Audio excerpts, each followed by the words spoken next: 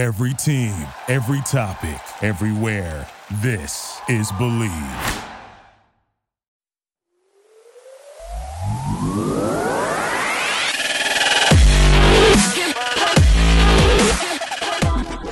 Hello, friends, and welcome to another edition of the Bleed Los Podcast. This week's podcast is presented by our partners at BetOnline. Football is back, and BetOnline remains your number one source for all of your football betting needs this season. You'll find the latest odds, matchup info, players news, and game trends. And as your continued source for all of your sports wagering info, BetOnline features live betting, free contests, live scores, and giveaways all season long. Always the fastest and easiest way to bet on all of your favorite sports and events like MLB, MMA, tennis, boxing, and even golf. If you head on over to betonline.ag to join, you will receive a 100% welcome bonus with your first deposit. So make sure you use our promo code, which is BELIEVE, B-L-E-A-V, to receive your rewards. BetOnline, where the game starts. Stopping by for a few minutes to chop it up with us about what's kind of transpired over the last couple weeks with the fallout of the NLDS. And then now looking ahead to some turnover is former Los Angeles Dodgers great and current SportsNet LA contributor, Eric Karros. Eric Karros stops by. So without further ado, here is EK. And stopping by the carne asada for a few moments, a friend of the carne asada who also has some free time like we do now, Eric Karros. Eric Karros, how you doing, man? Guys, good to be on. EK, so we wanted to bring you on to talk about what this offseason holds. I think it's going to be one of the more important off seasons that the Dodgers have had in quite some time, because they got to make a lot of decisions with guys. For starters, before we dive into that, as far as the NLDS goes, there's been kind of a lot of chatter, I guess, for lack of a better term, and you're fortunate enough to not have to be on the internet that often, so you don't see all the despair. But I wanted to ask you, like, from your point of view, obviously this is a failure, as from the standard goes from top down. But is there really, I guess, a finger to point as far as accountability goes, or is that just as the organization as a whole? No, I don't think you could point at one thing, right? It was a collective effort. Specifically, if you talk about the series, you'd say, well, the Dodgers didn't hit. They didn't score like they did during the regular season. But, there were some times fielding wasn't great. There were some pitching miscues as well. Overall, though, they just didn't hit. I'd say more than anything, the Padres caught the Dodgers at exactly the right time. And, I'll say this. You go back earlier in the year, there was a 3-game series where the Dodgers played the Pirates in Dodger Stadium, right? Pirates swept them. Pirates were the worst team in all of baseball. They're right there with them. And it just goes to show you that you can look at, nobody wants to hear it, but the reality is that for baseball, 4 or 5 games, I mean, you can run into a team when they're ridiculously hot, everything going their way, and you're not, and things don't go your way. I wanted to ask you, because you played on some really good teams as well. Mm-hmm. How much do you think the bye may or may not have affected them? I'm just curious, since baseball is all about momentum. So you could argue that if it's 6 or 7 days, and I get look at the All-Star break, that kind of throws you for a loop if you're not playing in the All-Star game. And there's a timing factor, but I'll say this. The Dodgers came out and they won the first game, right? They swung the bats well right at the beginning. And I'd say it was more of the Padres pitching was great. And outside of Clevenger, they ran some guys out there. Look at Darvish threw well, and Snell, Musgrove, and the bullpen's been unhittable. And that's what I'm saying. It was the wrong time. It doesn't mean, look, if you ask anybody right now who the best teams in the National League are, and this is a live or die sort of thing, they'd probably tell you, they'd say that, the Mets are a team, the Braves are a team, the Dodgers are a team, before they got to the Padres or Phillies. And they'd probably even throw the Cardinals in there. And so that's, but right now the Padres and Phillies are playing to go to the World Series. Juanito? Eric, I knew that Dave Roberts was going to catch heat, because you always got to find somebody that you can point the finger at. So I knew Roberts was going to get it. I was surprised at how much Andrew Friedman, how much heat he's taking on.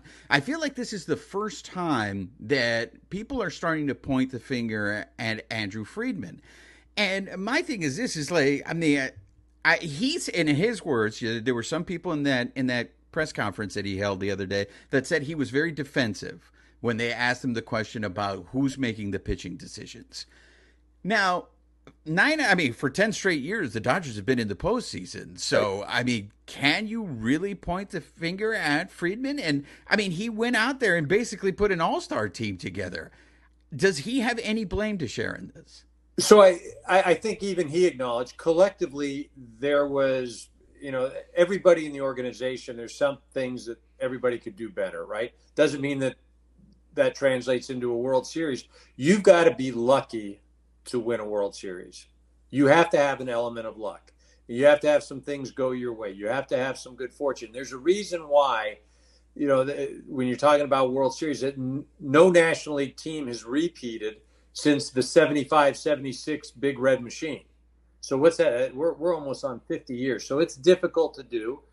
And it's not to say that there were – look at Andrew is the architect of this organization. And I think people have become spoiled in that this really has been a renaissance and arguably the greatest era of Dodger baseball. When you're talking about 10 years with the type of dominance, and again, I get it. If the World Series, you've got to win a World Series for people to say that, hey, this is the end all here. But the reality is, the Dodgers have been to the postseason, and look at Billy Beane said it best back in the early 2000s that you can have an impact on the regular season. The postseason, though, that is it's a real roll of the dice, and for whatever reason, and it's been different every year when the Dodgers haven't won, whether it's running into the Astros, whether it's guys getting cold, whether it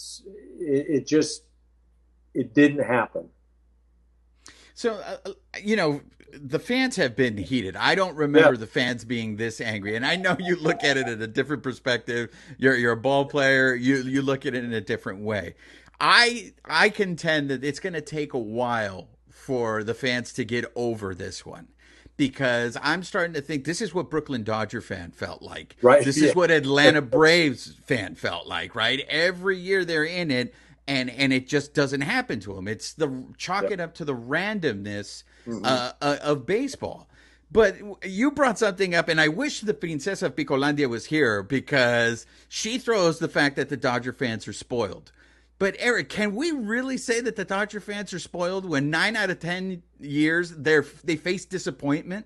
Well, I don't know that I would say that they're spoiled, but I would just say that there is an expectation of competing for a World Series title every year. And the reality is, going into the season, that's not just a hope or a pipe dream. The reality is the Dodgers are going to assemble one of the best ball clubs, and they're going to play well, and it's going to end up in a postseason appearance. And for a lot of times, the Dodgers may or may not be. They may be favored. They may not be favored.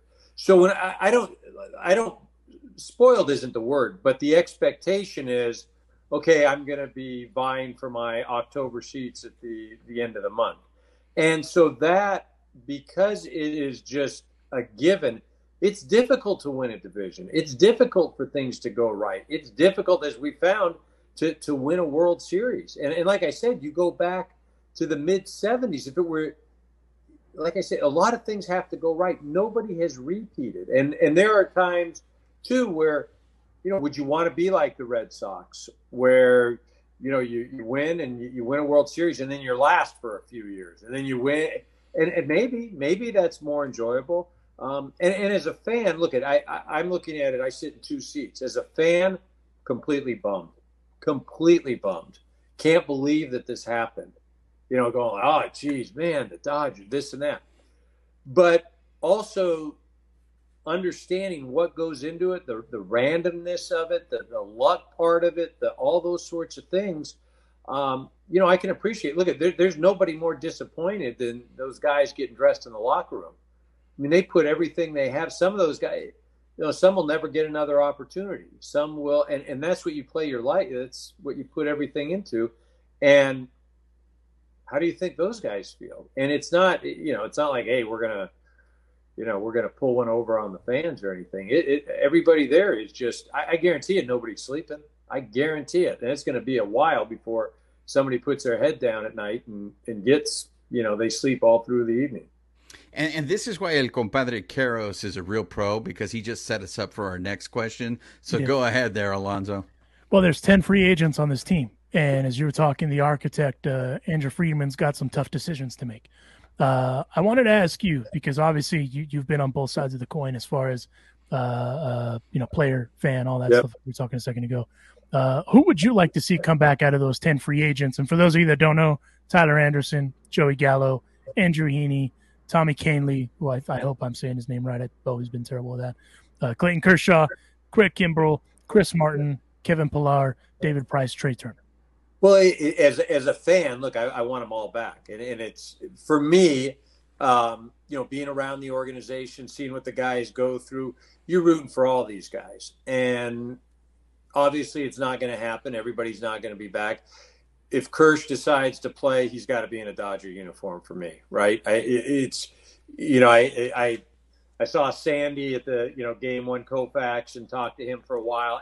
And I get the World Series and kind of the mystique, but Kirsch is one of the greatest pitchers to ever pitch. We're not talking about just a generation. We're not talking about in the last 50 years. We're talking about to ever throw a baseball. And if he decides to play, he's got to be in a Dodger uniform no matter what for me. As far as the team and the composition and who has the biggest impact and who is that first domino that will impact everything else, it's a shortstop position. Trey Turner. I mean, that goes without question. Does it work? I don't know. I mean, who knows what that, what the offers are going to be out there. I think Trey has indicated that he would like to come back, but the reality is too that he has an opportunity to put himself in a financial position that's crazy. And he's already won a World Series with the Nationals, and he's earned this position that he's in. And would I love for him to come back? 100%. And do I think he's a huge piece and probably the one of the most important pieces as far as how everything falls into place? Without question. But we'll just have to see how it goes. And the other things are just, I mean, they all impact one another, and that's it. Andrew's going to have a heck of a time trying to figure out what to do. You've got the homegrown guy. You got JT, what he's meant to this organization, what he's done for this organization. You've got Cody, who's homegrown. And all I will say to all of this is I remember a coach telling me while I was playing with the Dodgers, our third base coach, Joey Malfitano, who had been, he played with the New York Giants, hit with, Willie Mays, all those sorts of things. But he used to say, he said, EK, you're just borrowing the uniform. You're borrowing the uniform. The Dodgers are going to be here. And while you play here, you're going to think at times that, hey, look, there's no way that this organization is going to go on without me. Oh, I'm so important. And I'm not talking about me, but I'm talking about as a player here going through this. And the reality is the fans root for the Dodgers. And yes, you are going to have players that you love and that you're going to become attached to, and you're going to be set, but they move on and they're going to be replaced. And look, I know for me growing up, there were, Steve Garvey's not going to be with the Dodgers. You're kidding. No way. They let him walk. They let him go to the Padres. They let Oral Hershiser go. I was in spring training when they released Fernando Valenzuela. They traded Mike Piazza, right? So, it's going to happen. That's just the nature of the beast. No, and I mean, listen, Andrew Friedman is great at his job, clearly, right? Because he's had success here, and I will say this about Dodger fan too. The Yankees were a monster for however long, right? Even in the early 2000s, late 90s, and they did the three-peat the whole bit. Right. Since then, there really hasn't been anyone that's done anything like that consecutively because the game has changed so much. Right. So it's so difficult to not only predict, because the Yankees, if we're going to be totally honest, outside of your DJs and your A-Rods and guys like that, your Posadas, they didn't really have like a superstar roster, right? So this wasn't really a thing. It was kind of unpredictable. But now everything has changed so much as far as the business goes, because now we're talking about potentially not, people want Cody Bellinger to be non-tender. And I get it. I understand the vitriol to a certain degree, right? But at the same time, you're talking about a guy that was just an MVP not too long ago either. So that's kind of the weird dynamic of where we are now. Right. I guess the best example I would use, and it happened with the Atlanta Braves, and we were the benefactor of it. But the Atlanta Braves won a World Series and let arguably their best player walk. They did. They let him walk, right? They went out and made a trade for Matt Olson before, and Freddie Freeman was just, hey, wait. Nobody told me, right? Yeah. And that was a World Series winning team with arguably their best player. And so that just goes to, I think that's just a representation of what the industry is like now. What can happen. This fall is going to be so interesting, and there are going to be so many things. What I would say is I would be shocked if things are status quo. That's what I would be shocked about. I wouldn't be. Now, if you told me that so-and-so is traded or so-and-so moves on I'm not going to be shocked, but I will be shocked as heck is if you tell me that this whole team, the roster is going to look the same or very similar. No, and I agree. I mean, because again, the big one is Trey Turner. There's a lot of people that have also said, hey, thanks, Trey, but maybe they should make a run at Dansby Swanson. Not a bad option either. But to your point, Trey Turner has earned this position that he's in 100%.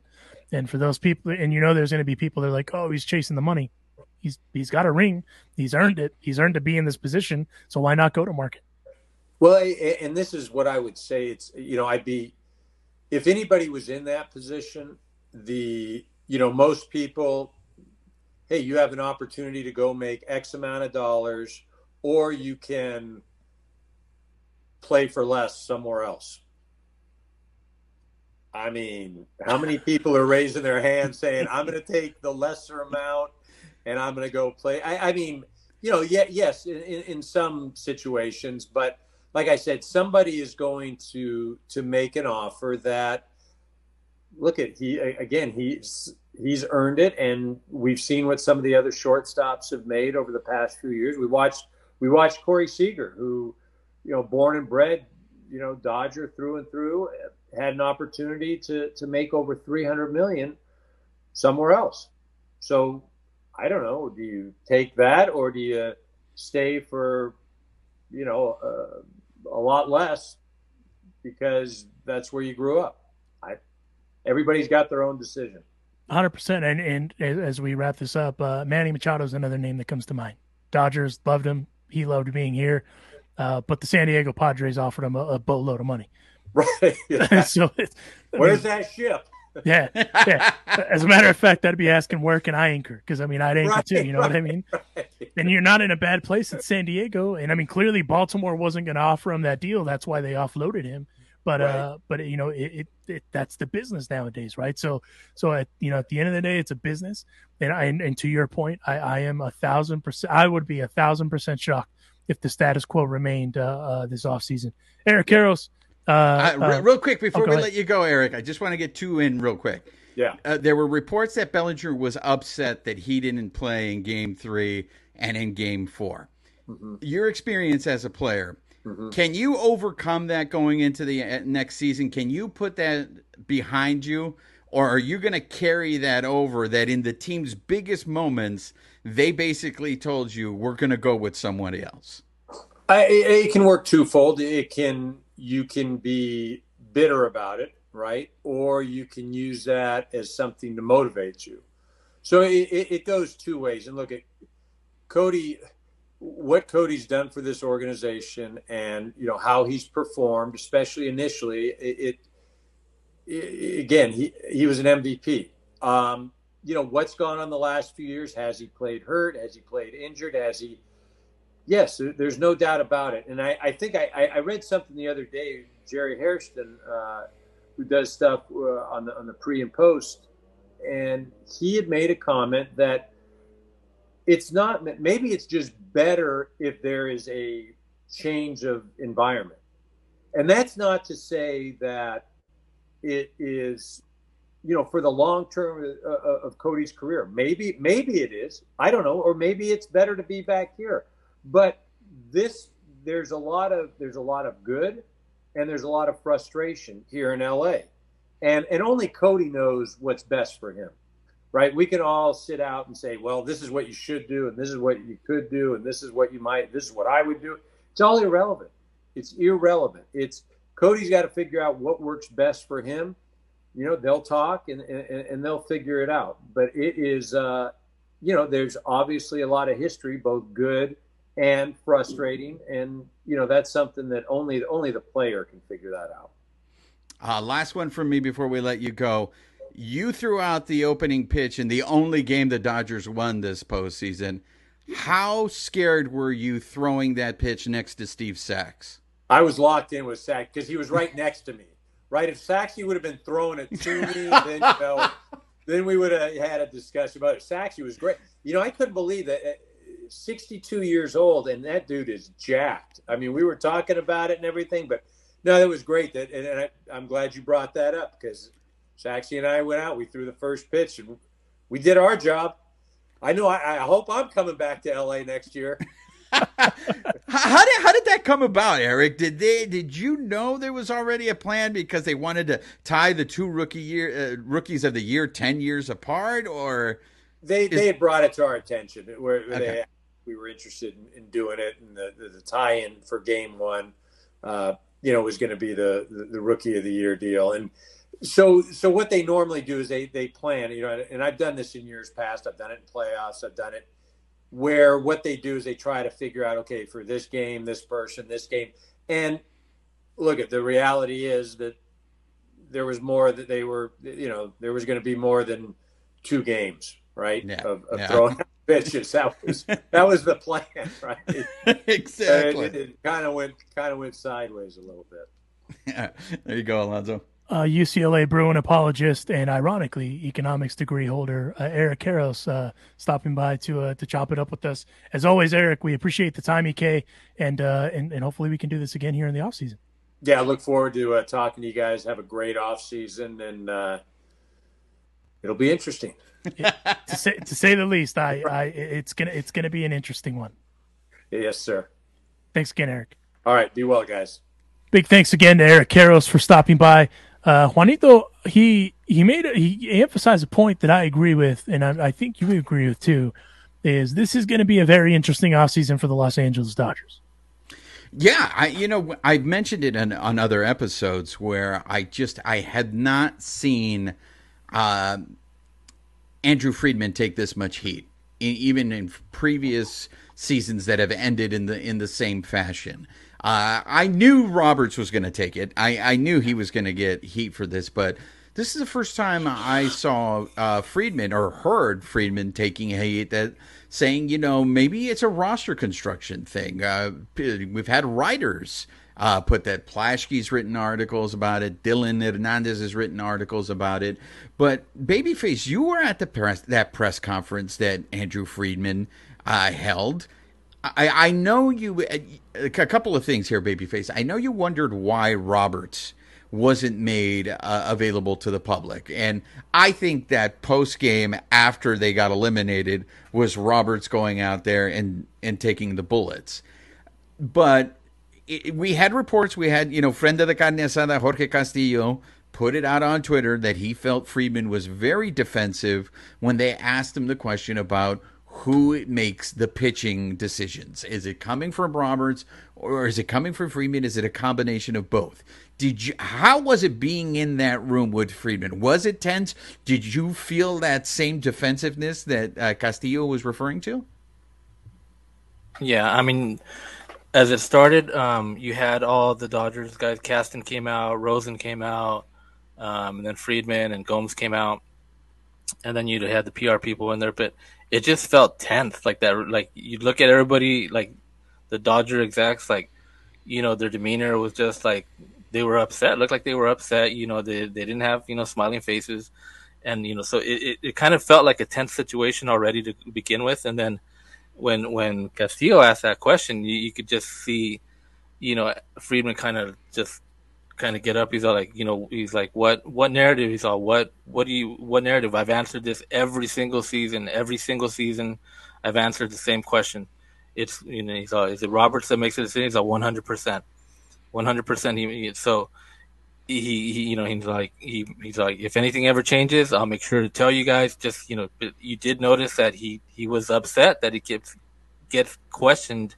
Is the decision coming from the higher ups, or is it Roberts 100%? And he says Roberts 100%. I mean, if that's what he says, but You don't believe him, do you? A lot of people don't believe that. So let me ask you this: do you think that was really just frustration because he repeatedly has to answer that question? Or is it he's pissed off because, in a sense, he's being held accountable? Because I feel what Castillo was asking him is, you can't put this on Dave if this is your guys' system. Right. This is the system you guys have been running for 10 years now, and 9 out of the 10 years, it hasn't worked. So what are you going to do? Because you obviously believe in the system. The system gets you to the playoffs. But when it comes to the playoffs, it doesn't seem like that system works. Alonso, what do you think? Am I reading too much into that? No, I understand why Jorge asked that question. And I feel like it's a fair question if I'm being completely honest with you.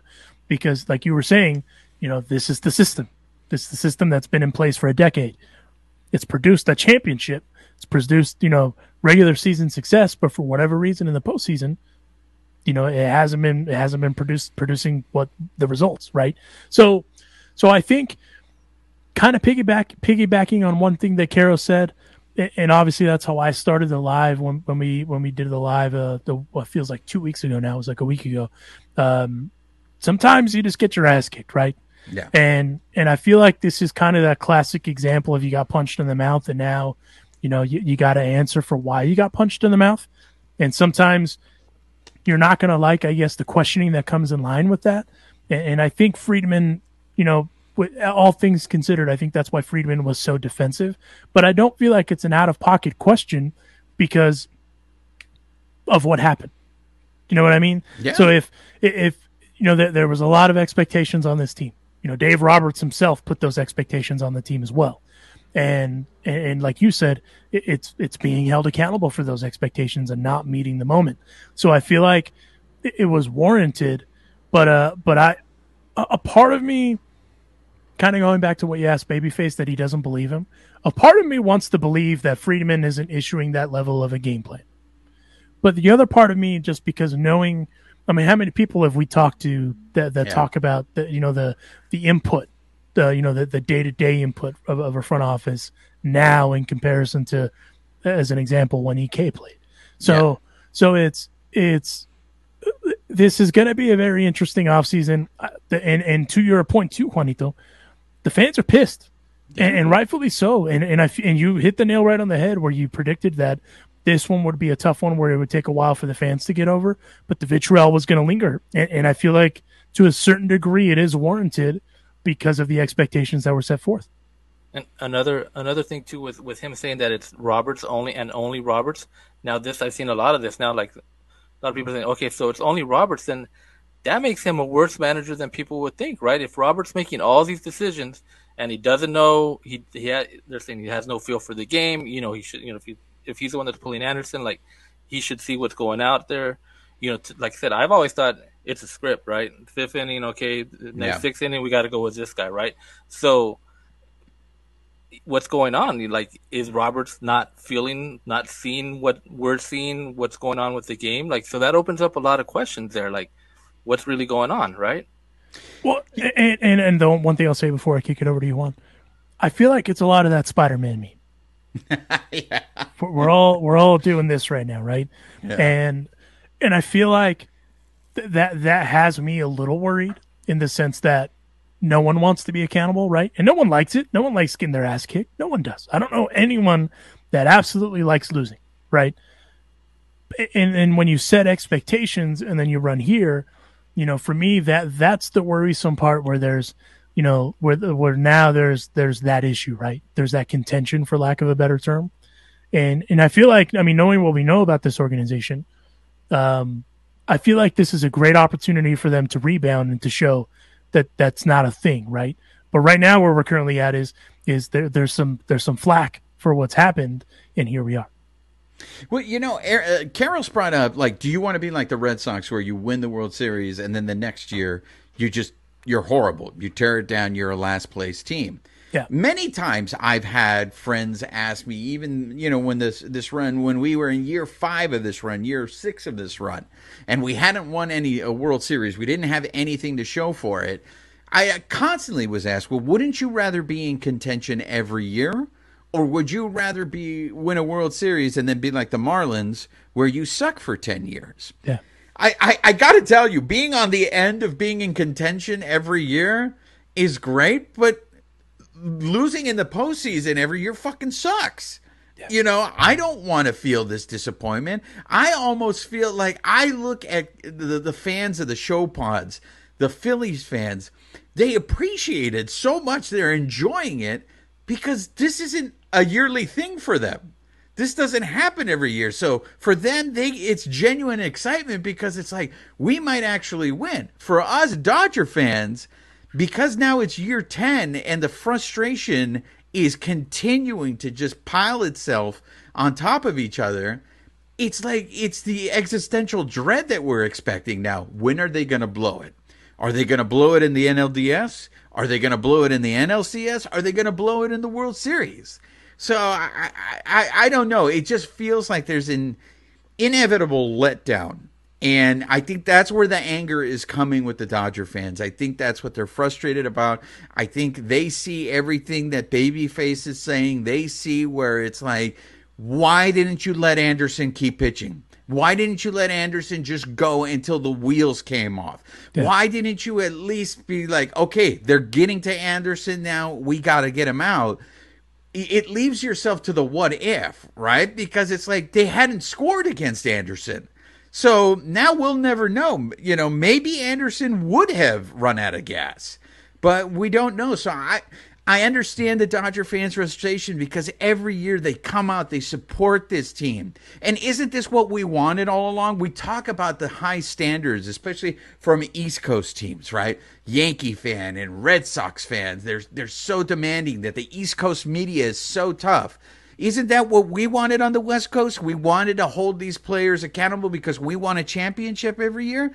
And now that we're acting like that, where we're being tough on the Dodgers, everybody's being like, hey, back off, man. You guys are being too hard on them. You should appreciate the fact that they're winning. And it's like, we got nothing to fucking show for it. We got one World Series ring that I think is a valid World Series championship, but everyone throws in our face and says 60 games Mickey Mouse World Series. Well, let me ask you this, because you guys have a different perspective on the fandom than I do, and I respect it.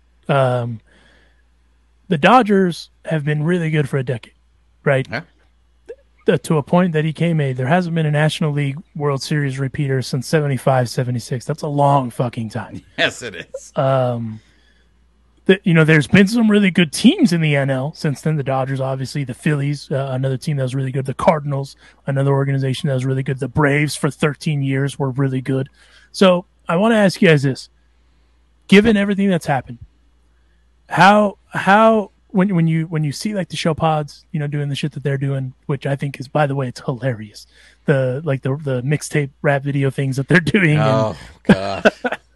And this is why I'm asking that. So when you see that, and then, obviously it's ultimately the demise of the Dodgers that's kind of motivating these folks to kind of come out of the woodwork.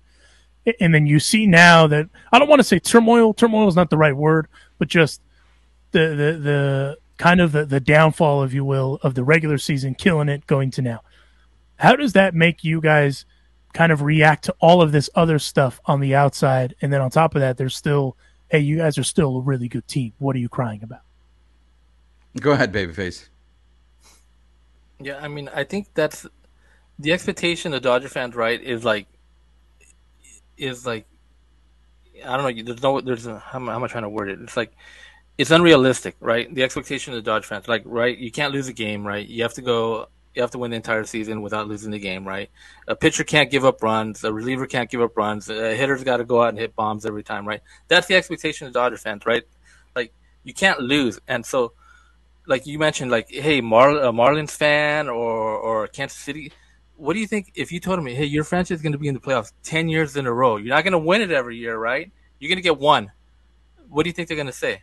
I'll take it. Yeah, they're going to be ecstatic, right? Yeah. And yeah, we got a World Series title, 2 years ago, right? That's good, right?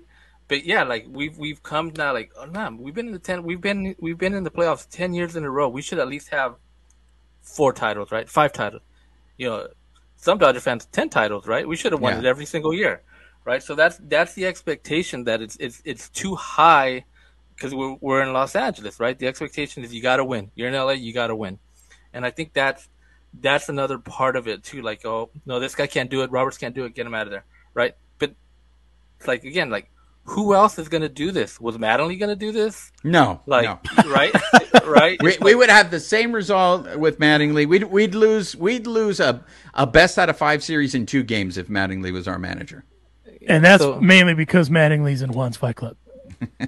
So that's the thing. It's like just I get the frustration. I'm frustrated too. Like I want to see them everywhere. I guess just the way this season, like this specific season went, it's like 111 wins, best team in baseball, right? Best everything, best run differential, most runs scored. Like you knew this team should be in the World Series, right? Automatically, they should have been in the World Series. And to see them lose and bow out in 4 games and only win 1 game in the NLDS, that's the frustrating part. I think that's, like you said, that's what got fans over the edge. Just like how does that happen? Like you just don't understand. How does that happen to this team specifically? Like, okay, if it was, the 16 team, okay, whatever, right? 17 team kind of felt a lot like this as well, right? And they were a team that just ran through everybody, and then we know what happened in 17. 18. So 18 team was not as strong, but you knew the Red Sox were just a much stronger team going into that World Series. So this, like I said, you can compare this team to the 17 team. It's just like this team just was so good, and it didn't pan out. So Juan, this clearly is in comparison to the 19 team, and we've talked about that a bunch. So same question to you. What say you? I think for me, what really just irks me is the San Francisco Giants, you would say this, with probably a lesser roster, won 3 in 6 years. Yeah. Right? And that's the thing that you're measuring yourself against, right? The Yankees, of all the list of teams that had won over 100 games, the majority of them never won the World Series. When the teams that have won the most games in a regular season, the Mariners, the Cubs, those Pittsburgh Pirates teams, all those teams that won over 100 games, they never won. The only team to do it was the Yankees. So that's the other thing I think that's really frustrating, is that the teams that can do it are teams that are technically our rivals. The hated ones, the Gigantes winning 3 in 6 years.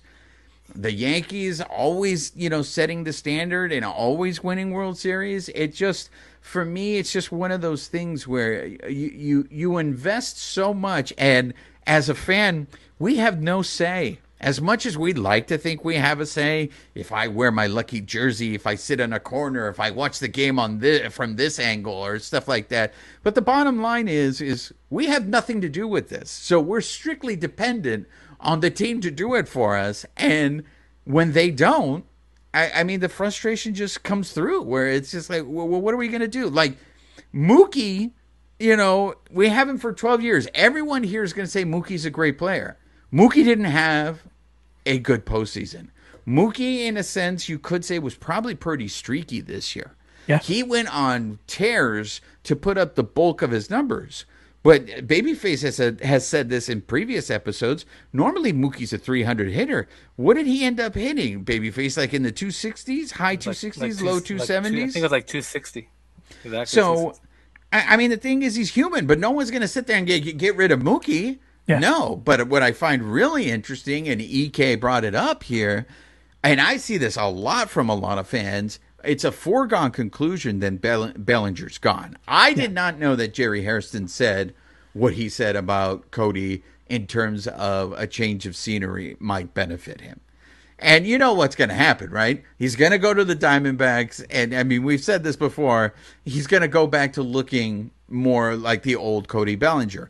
And maybe that's what it is. He doesn't have the pressure anymore of being a main guy. You would think getting dropped in the lineup to the 9 spot, hitting at the low part of the lineup would have done that to you. But I just, the fans are frustrated because every year it's the same thing. I look, at this point, I think if they would have won 2 championships out of this, it would have been considered a successful reign.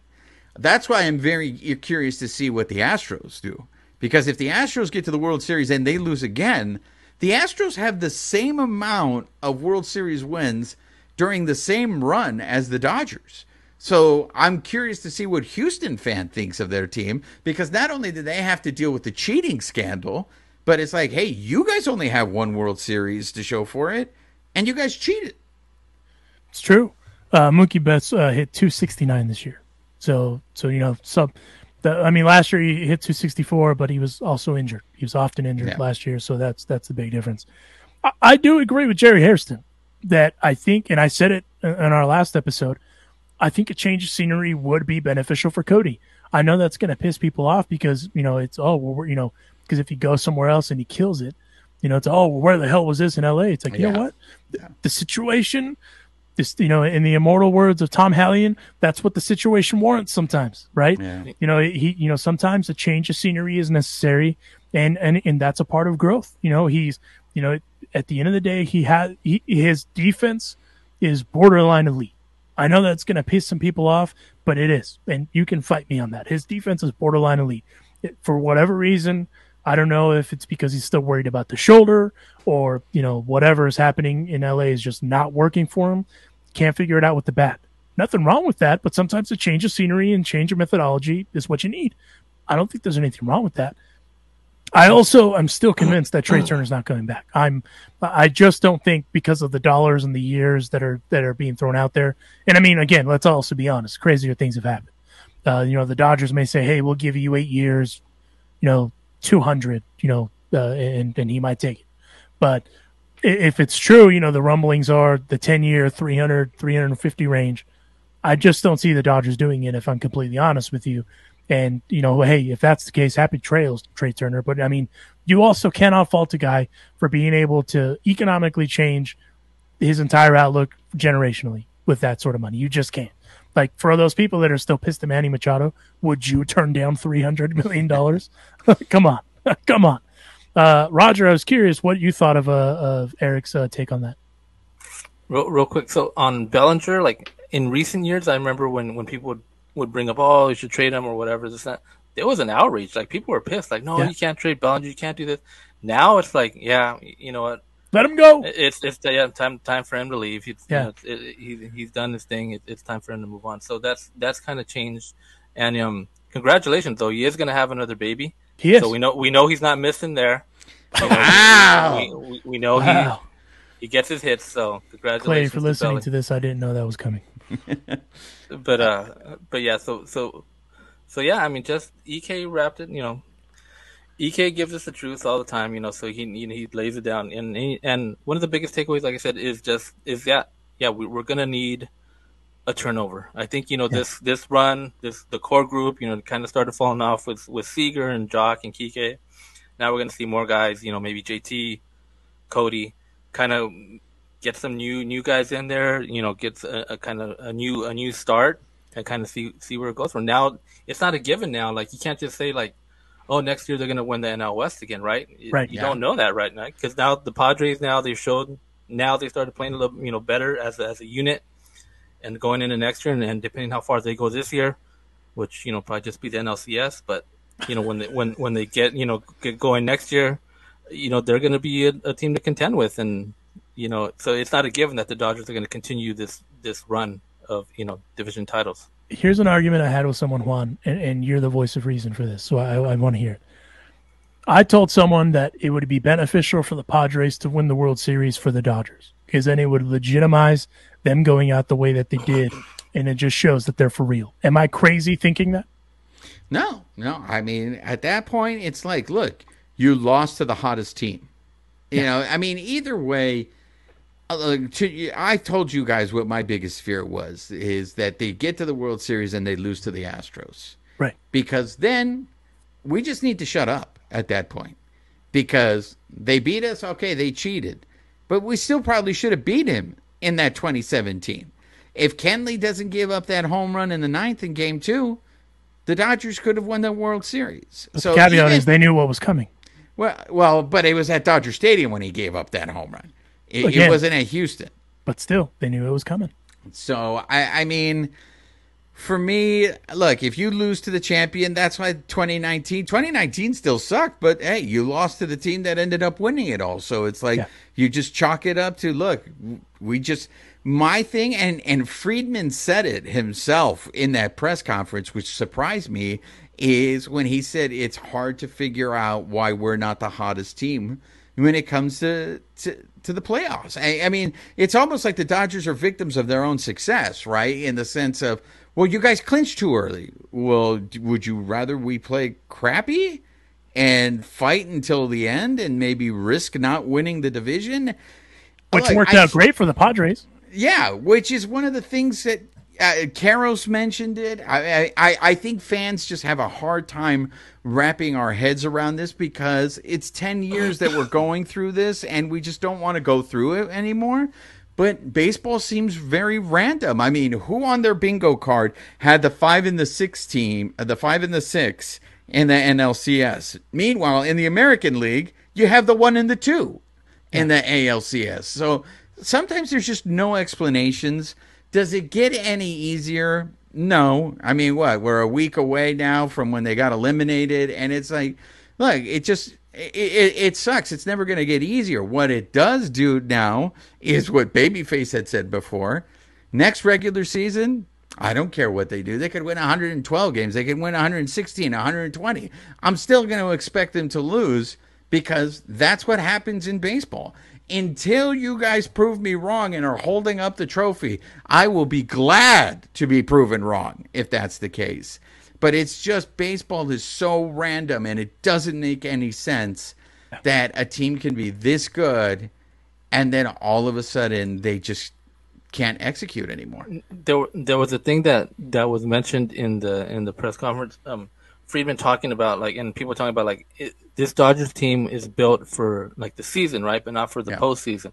Are they really not built for the postseason though? When you got guys like Freddie Freeman, Trey Turner, Mookie Betts, when you have all those guys on your team, right? You would think this is a postseason team, right?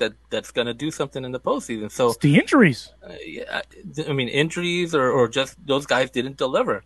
And, well, I mean, but that's being said, Babyface, even with the injuries, their pitching still held up. The 100%. pitching wasn't the problem. No. It was the hitting, and there wasn't any injuries to the hitting. Yeah, I mean, it was just underperformance. I still think the pitching, though, that's kind of where they got them. I think they still need those three to four elite arms. Kind of like you saw with the Padres. They have what did I tell you that every championship team needs? What have I told you, Juan? Well, yeah. I mean, and even like Anderson. Anderson was great this year, but you don't consider him an elite arm, right? But he pitched like one. He left the game with a shutout. Yep. But he was not given the opportunity.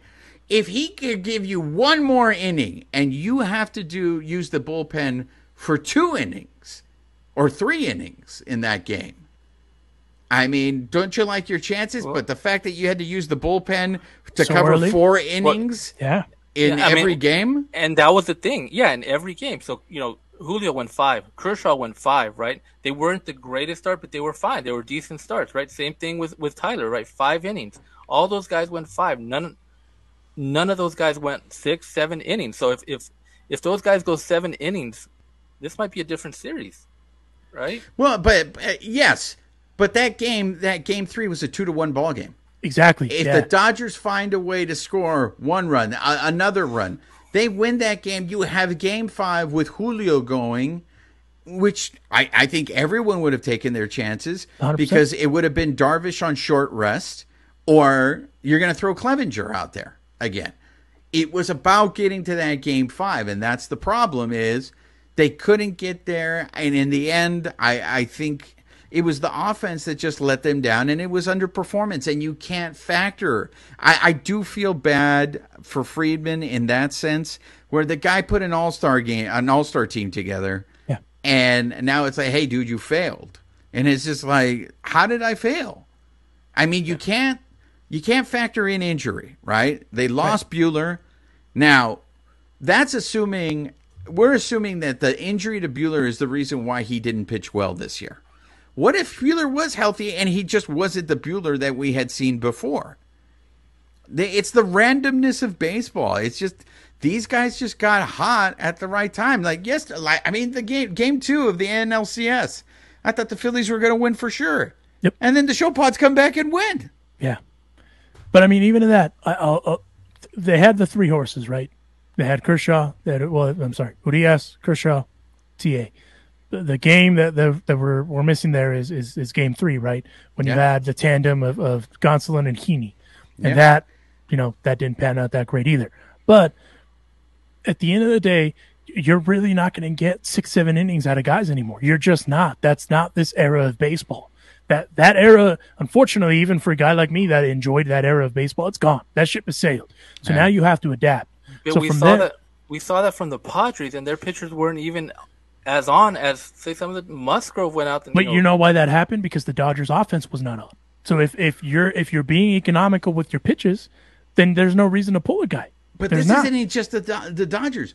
Wheeler was dominating the Show Pods in game 1, and they pulled him. Yeah. Like, he only had 80 pitches, and he was in the 8th inning, and he went 7. He had 80 pitches. They're not touching him. Why would you risk it and bring in a reliever who could blow it up? Like, why wouldn't you ride that until the wheels came off? Because I suspect the script said otherwise. Yeah. So it's, that's what it comes down to, right? Is that's why that era of kind of Nolan Ryan, red ass baseball is no mas, because that's what it comes down to. Is the data shows now there's teams that are concerned about their starter seeing the lineup 3 times because X, Y, and Z factors, right? And I don't know if that's what the Dodgers do. I don't. I honestly don't. I've never seen their game reports. And granted, that's why Jorge Castillo asked that question. But that era of 6, 7, 8 inning, even complete games, it's gone, man. That's just not a thing anymore. And I still think that fucking 7th inning was just fucking bad luck. Yeah. I mean, that shit where you just scratch your head going, how the hell? I mean, I don't think they hit the ball hard. No. In that inning. There might have been a 1 base hit or something like that, but it was the fucking walk, the leadoff walk. Walks always kill you. A bloop single, a chopper, balls going off of people's gloves. Eric Karros said it, all it takes is one poor defensive play, and it changes everything. Yeah. I mean, earlier in the series, Turner makes an error that led to a run in that series. I mean, the Dodgers ended up losing by 2 anyways in that, but... Yeah. No, but sometimes you just chop it up to, like even Eric Karros had said, and we've talked about it, you get the right momentum, the right amount of it in a bottle, and it carries on, right? And then sometimes stuff just doesn't go your way. That's the way that it goes. I mean, and let's not forget too, EK knows he played on a couple really good teams. Yeah, and one of them didn't even make the playoffs. Yeah, so. and again, you just got to chop it up to sometimes you got outplayed, man, and it sucks. It is what it is.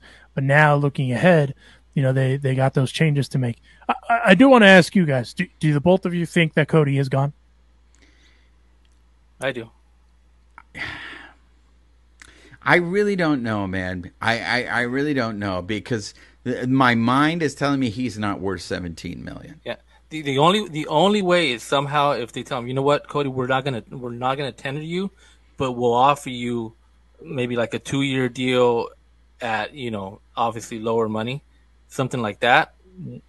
But I don't think he would take that. After they non-tender him, he's probably gonna be like, I'm gone. You think there's another team out there that would pay him $17 million a year? I mean, he's not. I don't think he's gonna get that. But there's the team that will take him. Well, I definitely think there's a team that will take him. I just for me, and this is why I asked Eric that. I know the reports that he was upset, and I feel any player that's not playing is going to be upset. I mean, we 100%. Didn't hear from Joey Gallo. I'm sure Joey Gallo was pissed that he saw nothing in that series. It's like, why did you guys trade for me if you're not going to use me in the playoffs? So I just, how do you come back the next season and act like nothing's wrong when in the biggest part of the season, and you're supposed to be a very important part of this team, the team basically tells you, no, bro, sit down. We're gonna go with someone else. Yeah. The Bellinger thing reminds me of, you know what it reminds me of the Russell Martin when he was non-tendered. Yeah. And he got picked up by the Yankees. Something similar like that. I think I went back and I listened to what Friedman said, and I'm not trying to read too much into his non-answer, but I feel like they want him back, and a lot of it is just because if we know anything about this Dodgers team is the versatility of guys. And Cody's pretty versatile. When he's on, he's on. When he's not, right? Yeah. But a part of me just thinks because of that alone is why I think they'll bring him back. I do agree with Roger, because as of now, I think the 2023 estimate would be $18 million. So it wouldn't be 17, it'd be 18. Yeah. Is he an $18 million a year player right now? No, not right now. But does he have the upside to be one? Absolutely. So that'll be interesting. I wanted to ask you guys before we wrap this up about Justin Turner. So I know Justin Turner has the option, and if I'm not mistaken, it's a team option. It's one of those rare where it's not a player option. I believe that option is at, I want to say it's like 15 million, something like that. 16, I believe. 16. Still, I mean, it's a pretty chunk of change. Do you guys think that they pick up that option? Because I'm still surprised they actually haven't picked it up, if I'm being completely honest with you. Yeah, that's another one that I really don't know, because I don't think you can ignore the eye test. He had a very poor postseason, and usually Turner is a very reliable player in the postseason. He is getting older. You can't deny that. No. During the regular season, he DH'd a lot.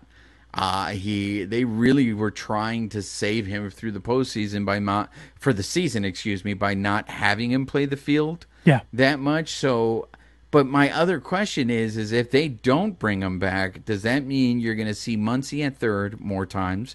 Are they going to give Miguel Vargas a shot at third base? I mean, do they have a viable alternative at third base next year? Do they go to the free agent market to try to get a third baseman? Look, you've said this many times, Alonzo. This offseason is going to be very volatile, because the importance to me is Justin Turner in that clubhouse. Yeah. Obviously, he's one of those guys, and Kershaw is one of those guys that kind of, in a sense, run that clubhouse. If you lose Turner in the clubhouse, what is that going to do to the team? We've seen this before, earlier, back when Grady Little was the Dodgers manager, the old guys versus the young guys, and that came out and it affected the team. For the most part, with this team, it doesn't seem like there's chemistry issues. It seems even like the new guys that come to this Dodger team, they fall in line. They understand the culture. They want the culture. Yeah. But that's because you've had guys like Kershaw and Turner who have been there so long to help establish this culture. If those guys are gone, who's going to take the mantle? Who's going to be the guys that are going to be the ones saying, hey, this is how we do things? So that, to me, is an argument for bringing Turner back. But at the same time, I just don't think we can be blind to the fact that he just did not look good in the postseason.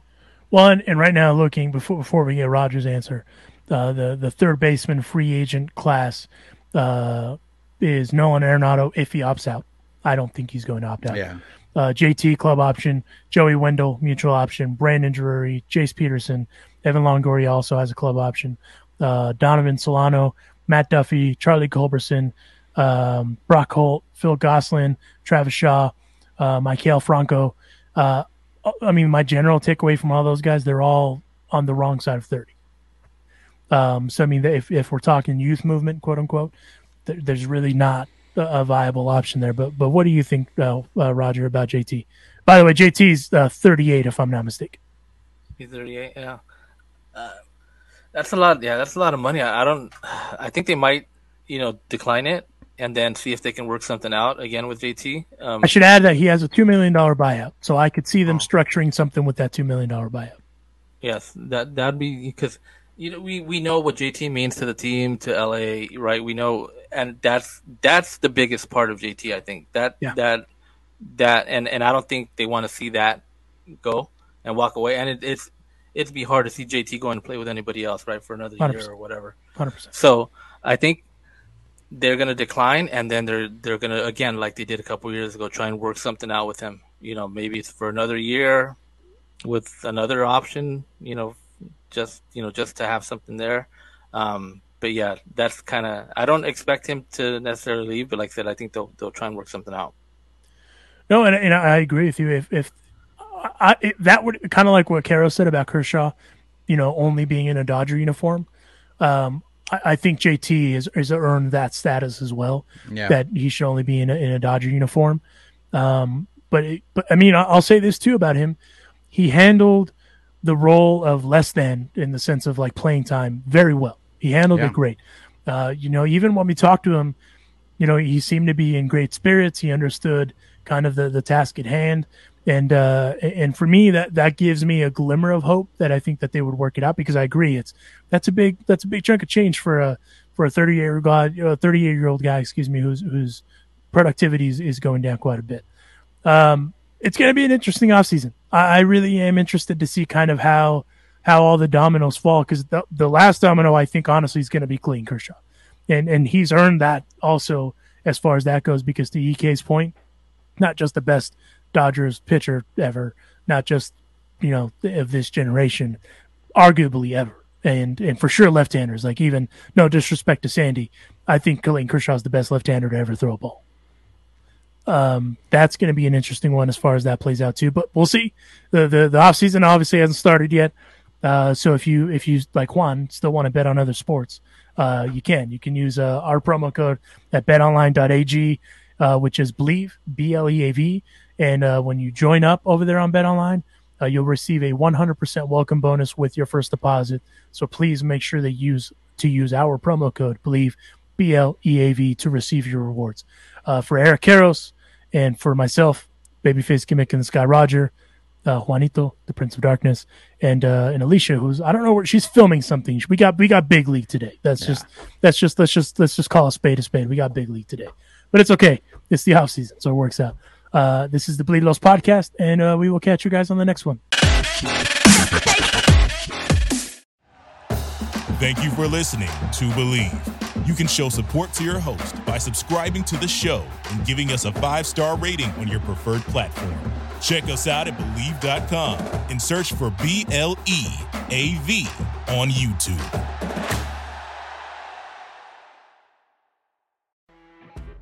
You know when you're listening to a true crime story that has an unbelievable plot twist that makes you stop in your tracks?